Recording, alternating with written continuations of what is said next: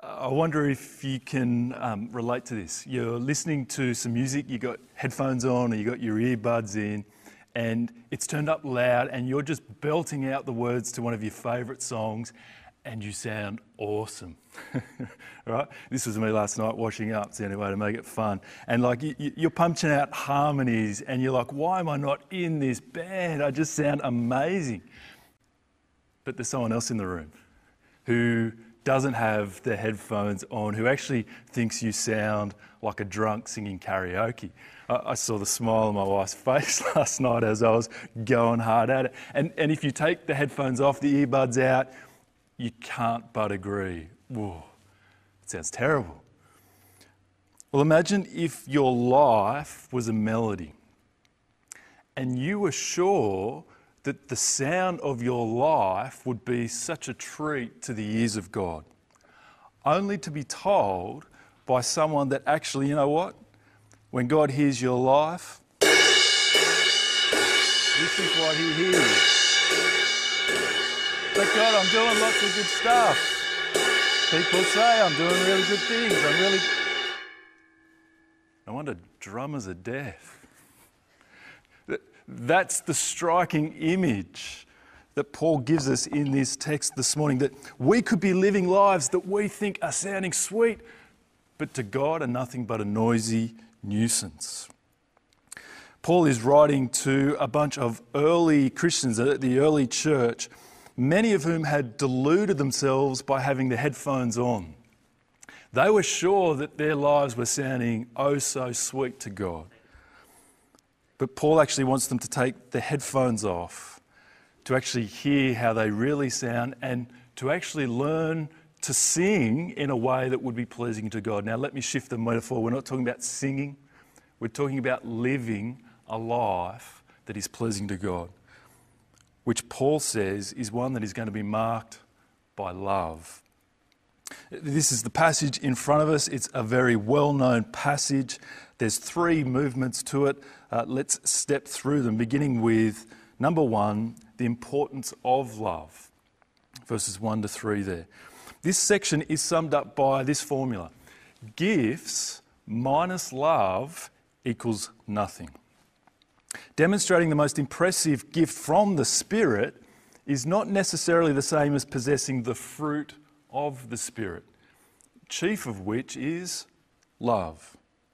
Verse 1, if I speak in the tongues of men or of angels but do not have love, I'm like the resounding gong or the clanging cymbal. The gift of tongues, this is a spiritual gift that many in the Church of Corinth had, and they'd elevated it to be the greatest mark of spirituality. And yet Paul says, without love, just a noisy nuisance. Notice it's not the gift that's the problem, it's the person. I am like a noisy gong.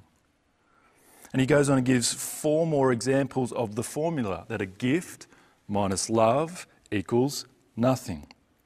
Verse 2, you could have prophecy, the gift of prophecy, the ability to have deep insight into the things of God. You could be the most gifted preacher, teacher, theologian, author. You could have enough faith that says to Mount Kosciuszko, get in my backyard, and it does, which is a way of referring to the miraculous powers of healing, those kinds of things. But if you lack love, you are nothing. Notice that. But if I lack love, I am nothing. It's not the gift of prophecy, it's not the gift of faith. The problem is with me. Or you could have such a charitable life. You could give not just 10%, not just 50%, but you could give everything you possess to the poor. You could give your body over to hardship, endure a great sacrifice for others, possibly even for God. And yet without love, you gain nothing. Like an engine, for all of its impressive engineering, without oil, it's not going anywhere. Spiritual gifts, as impressive as we might think that they are, without love, we are not going anywhere. You could have any or all of these 5 seemingly heroic gifts, But without love from God's perspective, you're a clanging nuisance, you're a nothing, you gain nothing. Wow. Isn't that a sobering thought? What does that mean? To be a noisy nuisance, to be nothing, to gain nothing? Well, I take it here, Paul is referring to salvation. In chapter 12, he makes it clear that it's not any gifting that evidences baptism in the Spirit, rather it's confessing that Jesus is Lord. And then he goes on in chapter 13 to show that it's a life marked by love that is evidence that that confession is genuine, that you really are someone baptised in the Spirit. Jesus says exactly the same. Chase it up later. John chapter 13:35. It's love that will show you to be legit disciples, legit followers of me, says Jesus. Now, I don't know about you, but you kind of look at those things. Don't some of them at least seem like loving acts?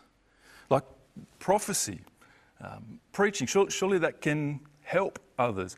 Giving to the poor can provide for the needs of others. What do we make of these acts that seem to be loving in and of themselves? Why can they actually mean I am nothing before God? Well, at least two reasons. Firstly, motive. Back in chapter 4, verse 5, where Paul was defending his office as an apostle as the Corinthians were attacking him, he says, "Wait until the Lord comes. He will bring to light what is hidden in darkness and will expose the motives of the heart. At that time, each will receive their praise from God." So actions matter, yes, but so do the motives that drive them, that are behind them. And it's possible to give yourself to acts that God will use to bring great good and blessing to others, without you actually being pleasing to Him. It's a sobering thought as we give ourselves to lots of things. But a second reason that we could do these acts and yet be nothing is more immediately obvious in this passage, and that is, you're just a jerk. Paul's going to go on in this second part to unpack what love looks like as it relates to people in the ordinariness of life. And if you're impressively gifted and shine when the camera is on, but at home you're a complete loser with the way that you treat your family, your housemates, regardless of your gifts that you have or don't have, if you leave a trail of pain in your relationships, you gain nothing. You show yourself to be nothing. This is what Paul turns to in this second movement of the passage, verses 4 to 7, where he starts to unpack the nature of love. Here he puts some clothes on love, not so much by describing what it is, but what it does. Notice this, he's going to give us 15 traits of love, and they're all verbs. They're all doing words. Love isn't some abstract kind of idea. It's not sentimental where you just feel the feels. Instead, love is personified as one who relates to others. Now, 15 things, I feel like we could spend 15 weeks on each of these things, but for the sake of time, let's move through them fairly quickly. I'll linger on some a little more than others. Verse 4, love is patient. Love has a long fuse. Love is patient with circumstances, yes, but particularly with people. It's patient with immature Christians. Love is patient with children. And I hear the parents along with me take a big sigh as we hear that, particularly if you've got young kids or teenagers. We'll come back to what we do with that. But love has a long fuse. It's patient. Love is kind. If patience is the passive side of the coin, then kindness is the active. Kindness does good, especially to those that we have to work hard to be patient with. Love does not envy. There's a couple of kinds of envy. There's the kind that is envious of what someone else has, the job, the family, the lifestyle. You want the thing or the person that they have for yourself. And you might smile and say hi to them when you see them, but on the inside, you're envious. But then there's the worst kind of envy. And it's not just envious of something or someone that someone else has. You just don't want them to have anything good. There's such a bitterness that when someone takes a step forward, a little piece of you dies.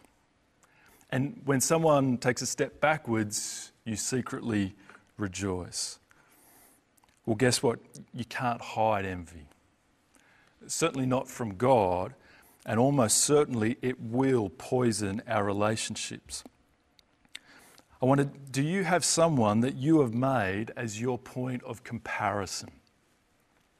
So that as they seem to go forward, you shrivel up a bit.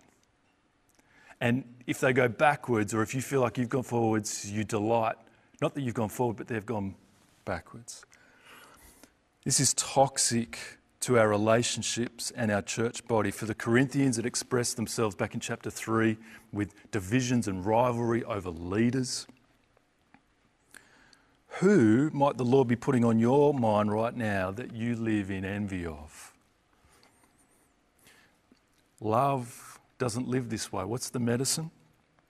Well, just back in chapter 12, verse 26, when Paul was expressing the body that we are, he says, when one part of the body is honoured, every part is to rejoice with it.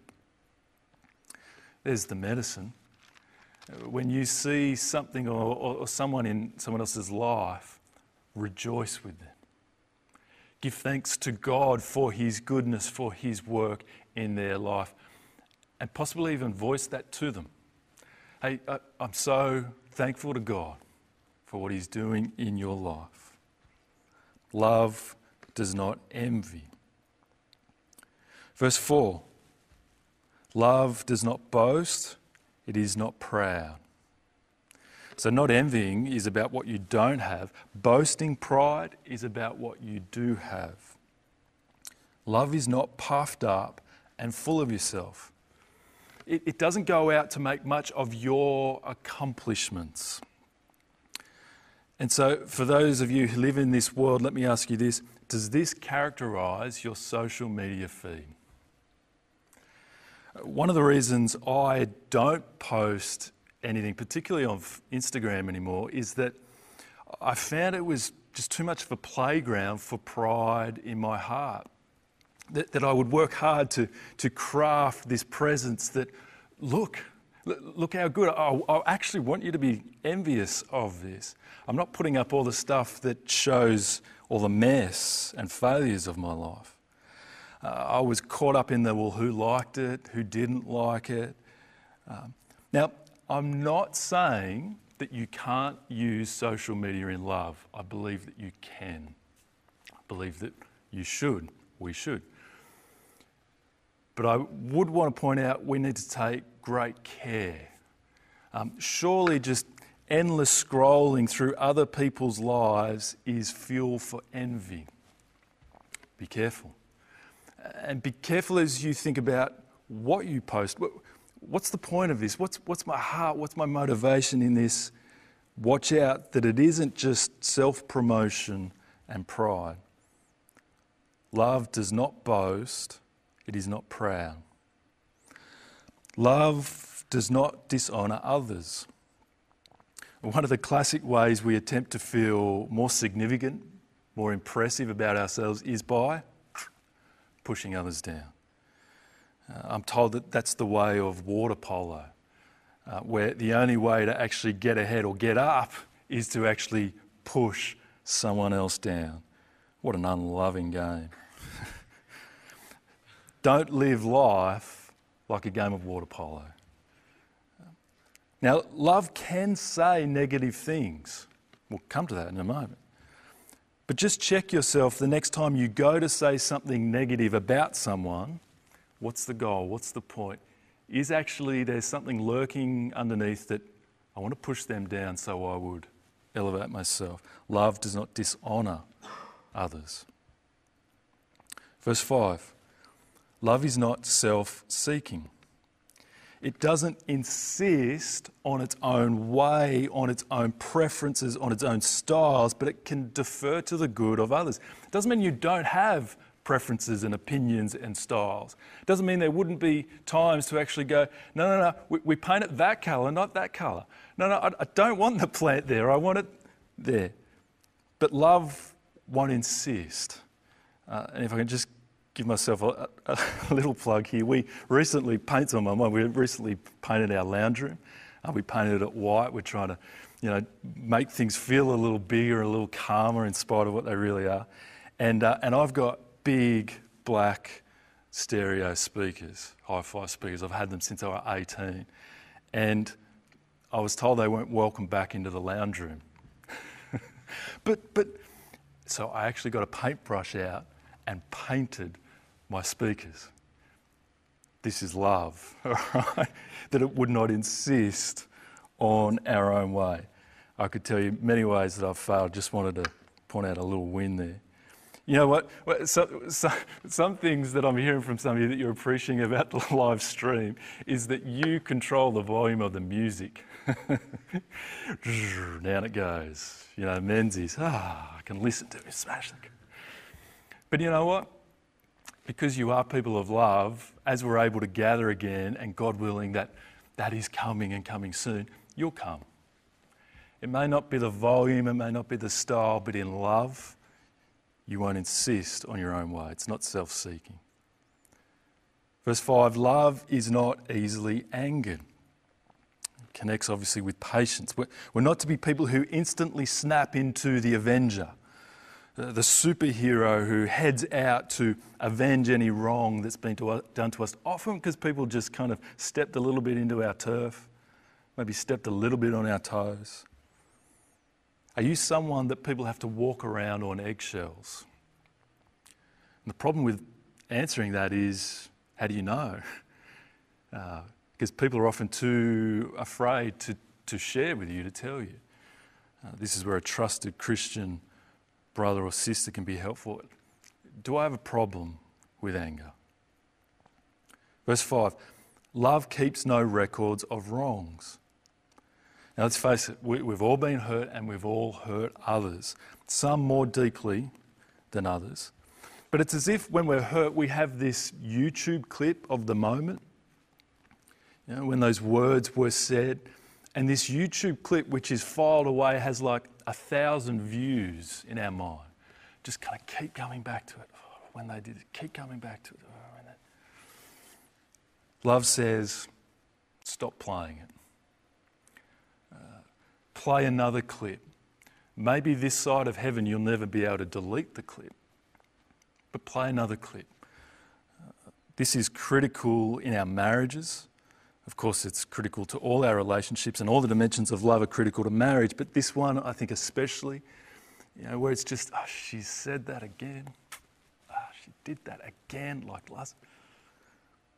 This will be the death, a slow death of our marriages. Love keeps no record of wrongs.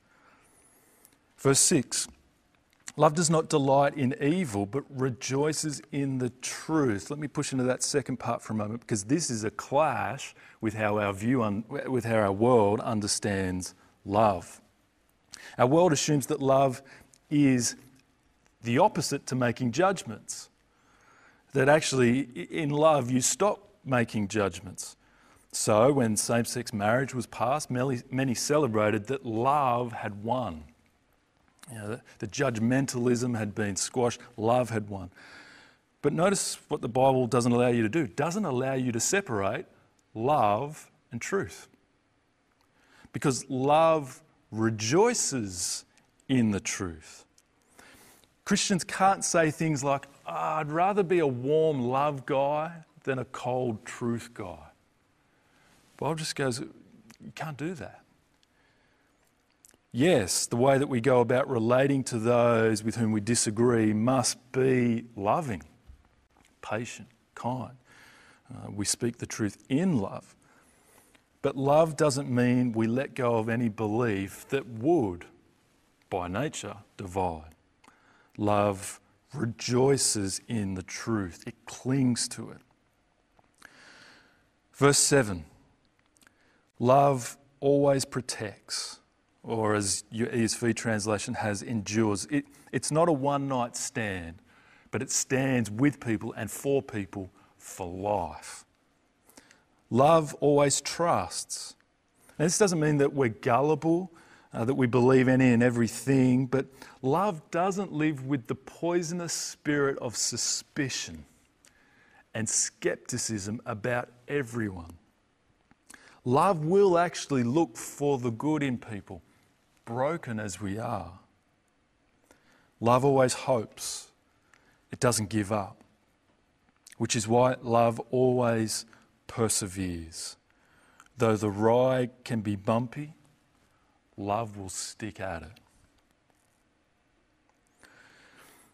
Now there's a very quick flyover, 15 facets of love that Paul gives here. But before we move on, let me give you 5 reflections from what we see in these verses. Number 1, love is long-suffering. Now that doesn't sound very sexy, does it? It doesn't sound like the Valentine's Day card, but this is Jesus' love. Which means this: if we're going to love like this, then we need to keep dying to our desire for life to be increasingly comfortable. We need to let go of the plans that we have that would let no one or nothing that's frustrating or hard to bear with into our lives. Love is long-suffering. It's easy to love when things are going according to plan. When the baby's sleeping at nap time, when the baby has slept through the night, when the train is on time so you can get to work to present the project. It might even be easier to love when you're stuck at home in isolation, not needing to deal with many people. But love that is pleasing to God, it's patient, it endures, it's long-suffering, it's gritty, which means it expects frustration and has the ticker to bear up again and again and again. Which means years of embracing this way of life will mean love looks more like a weathered face with lots of wrinkles than it does a smooth, tight complexion. It's the weathered face which God looks on as beautiful. Love is long-suffering. Number 2, love is humble. It thinks less of ourselves than our inflated egos attempting to make of ourselves. But more importantly, it doesn't think less of ourselves as much as it thinks of ourselves less. It has the ability to look to others. How can I serve? How can I be kind? How can I bless? That's not necessarily needing to think less of yourself. It's just thinking of yourself less. Love looks to the good of others. It's humble. Number 3, love, this kind of love, is unnatural. Did you notice there's 15, there are more love is not than there are love is. Paul has to say, it's not this, it's not that, it's not when you do this. This tells you that Christian love is not always what comes naturally. Flick over to Galatians chapter 5 with me. Just a couple of books to the right. Galatians chapter 5, verse 17. Or even pick it up, verse 16. Paul again writing, I say, walk by the Spirit, and you will not gratify the desires of the flesh. For the flesh desires what is contrary to the Spirit, and the Spirit what is contrary to the flesh. They are in conflict with each other, so that you are not to do whatever you want. By nature, human beings are fallen creatures. By nature, we have a sinful core. All of us has rejected God, has fallen short of his glory. The wonder of the gospel is that through Jesus, we might actually have a new nature, a spirit nature. But until Jesus returns, we find ourselves with two natures. The nature of the flesh, the one that is hostile to God, and the nature of the spirit. And so until Jesus returns, it takes great alertness and discipline in watching for love that is driven by the flesh as opposed to the spirit. You don't just drift into the 1 Corinthians 13 kind of love. The reality is we will be drawn to self-love over and over again. This kind of love, it's unnatural, which means we need to be awake to that. Now, we do have the Spirit. We do have everything we need for a life of holiness and godliness, but it takes great alertness. Number 4, love like this drives us to faith in a Saviour, at least it must. What if this text were the criteria God had for you entering heaven? You know, when you stand before him and he says, all right, here's what I expected if you were to be welcomed into my presence. And God doesn't judge on a curve. What are your chances looking like of being accepted? I mean, put your name in there, right? Let me do me. Jez is patient. Jez is kind. Jez does not envy. He doesn't boast. He's not proud. He doesn't dishonour others. He's not self-seeking. He's not easily angered, keeps no records of wrong. And on we go. I'm convicted that I have no hope of being welcomed into the presence of God. If living like this were the criteria, I've fallen far short. Haven't you? Like if God's not saying, look, just love a little bit, okay, maybe not all day, every day, but just make sure you get some of these, but if God says, no, love perfectly, we're hopeless. We love that this time has actually meant that more people have jumped into checking out the things of Jesus that kind of hadn't been coming to church, but you can check this thing out. Hear this clearly. This is a passage that is quite happily read at non-Christian weddings. It doesn't mention God, doesn't mention Jesus, doesn't mention the Spirit by name. It can be taken as just this kind of sentimental, lofty, beautiful piece. But actually, if you slow down, if you let it be a mirror, and if you let it show you what God expects, how are you doing? This actually shows us how far we fall short and that we need forgiveness. And that's exactly what God offers in the gospel. That he loved the world so much that he gave his one and only Son, so that whoever believes in him shall not perish but have eternal life. As we measure our lives by this text, it's confronting.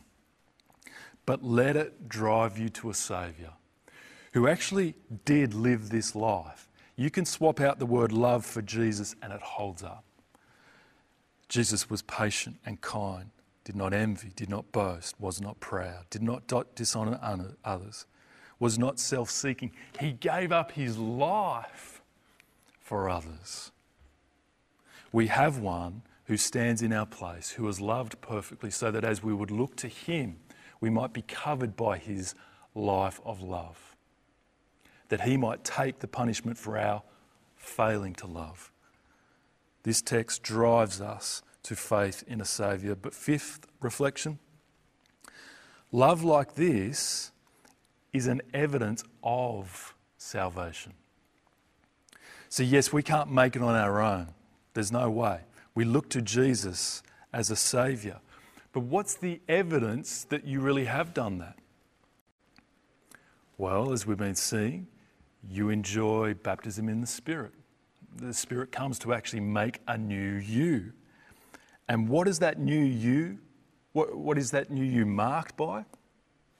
Love. the most excellent way. This is an evidence that you have looked to a Saviour, that you would now, not perfectly, but truly and increasingly live a life marked by love. Is it possible for you, if you've been following Jesus for 3 months, 6 months, then you might be able to see a bunch of change. And yet, for those of you who've been following 3 years, 3 decades, is it possible, as you honestly look back at your life, can you say, yes, I have grown as a person of love? Not perfectly, not all the time, I need a Saviour, but is there actual transformation? More and more and more. If there's not, or if maybe there was and it's stalled for a whole long time, this text becomes a great challenge. You need to be a person of love if you are to evidence that Jesus really is your Lord. Have you given up on God changing you?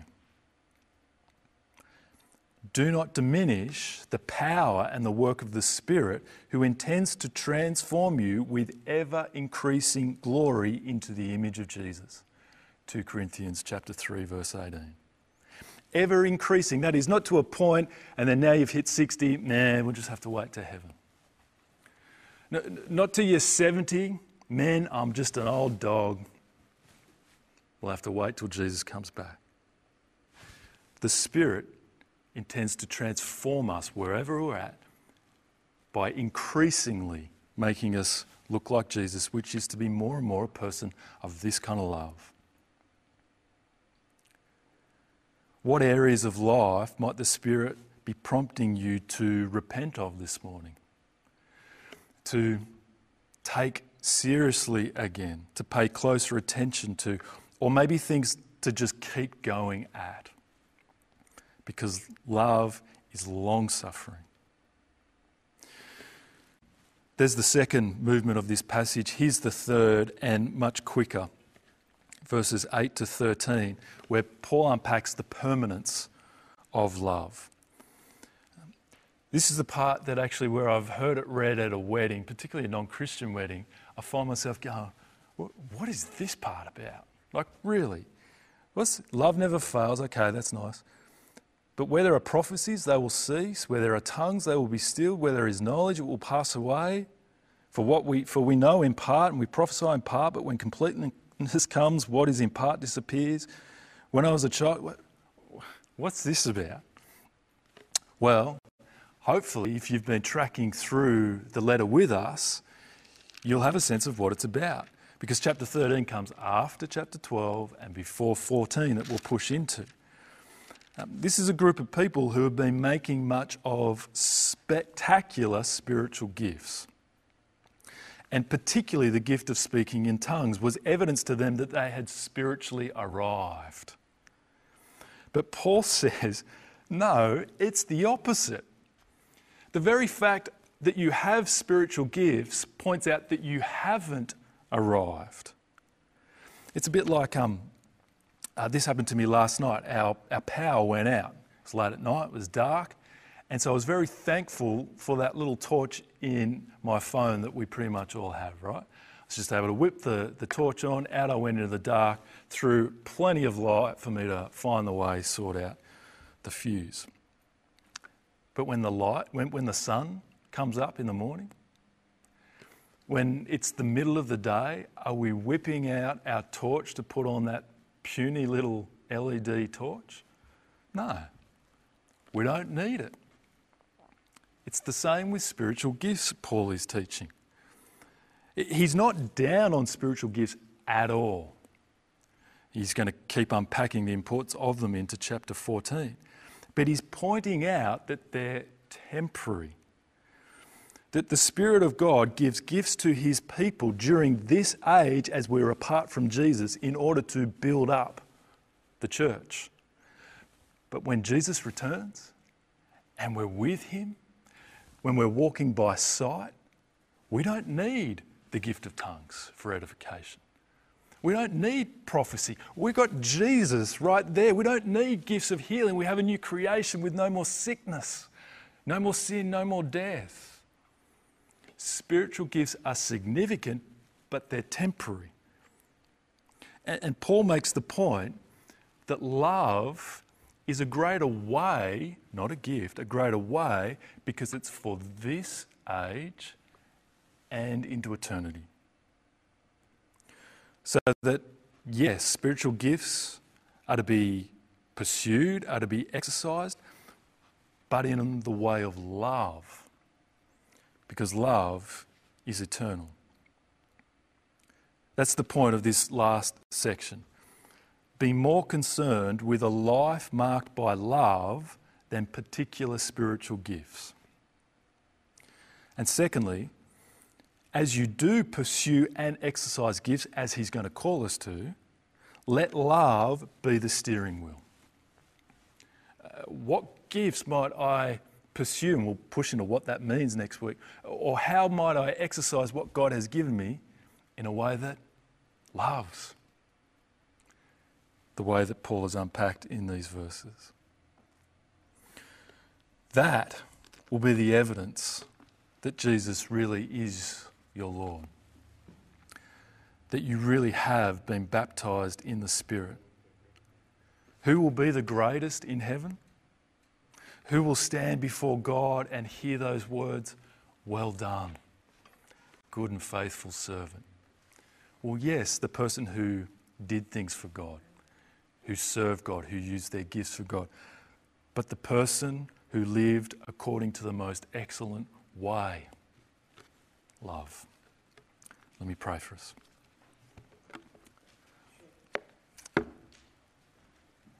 Father, see what great love you, the Father, has lavished on us, that we might be called children of God. For that is what we are.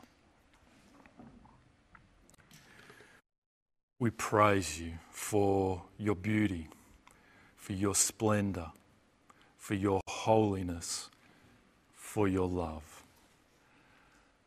That you have seen how hopeless and helpless we are to come into your presence and know and enjoy your love, so that in love you have come and done everything needed in Jesus. For those listening, tuning in, who haven't come back to you through forgiveness, who haven't received your love, I pray, please, that you might do a powerful work in their lives and bring them to know the love of your forgiveness. And for those of us that have, please work powerfully by your Spirit so that we might evidence that great love, that we may show ourselves to be disciples of Jesus. Forgive us, please, for the ways that we've failed at that again this week. And may we not give up, that you are living in us by your Spirit, determined to transform us into the likeness of your Son. We pray this in his name. Amen.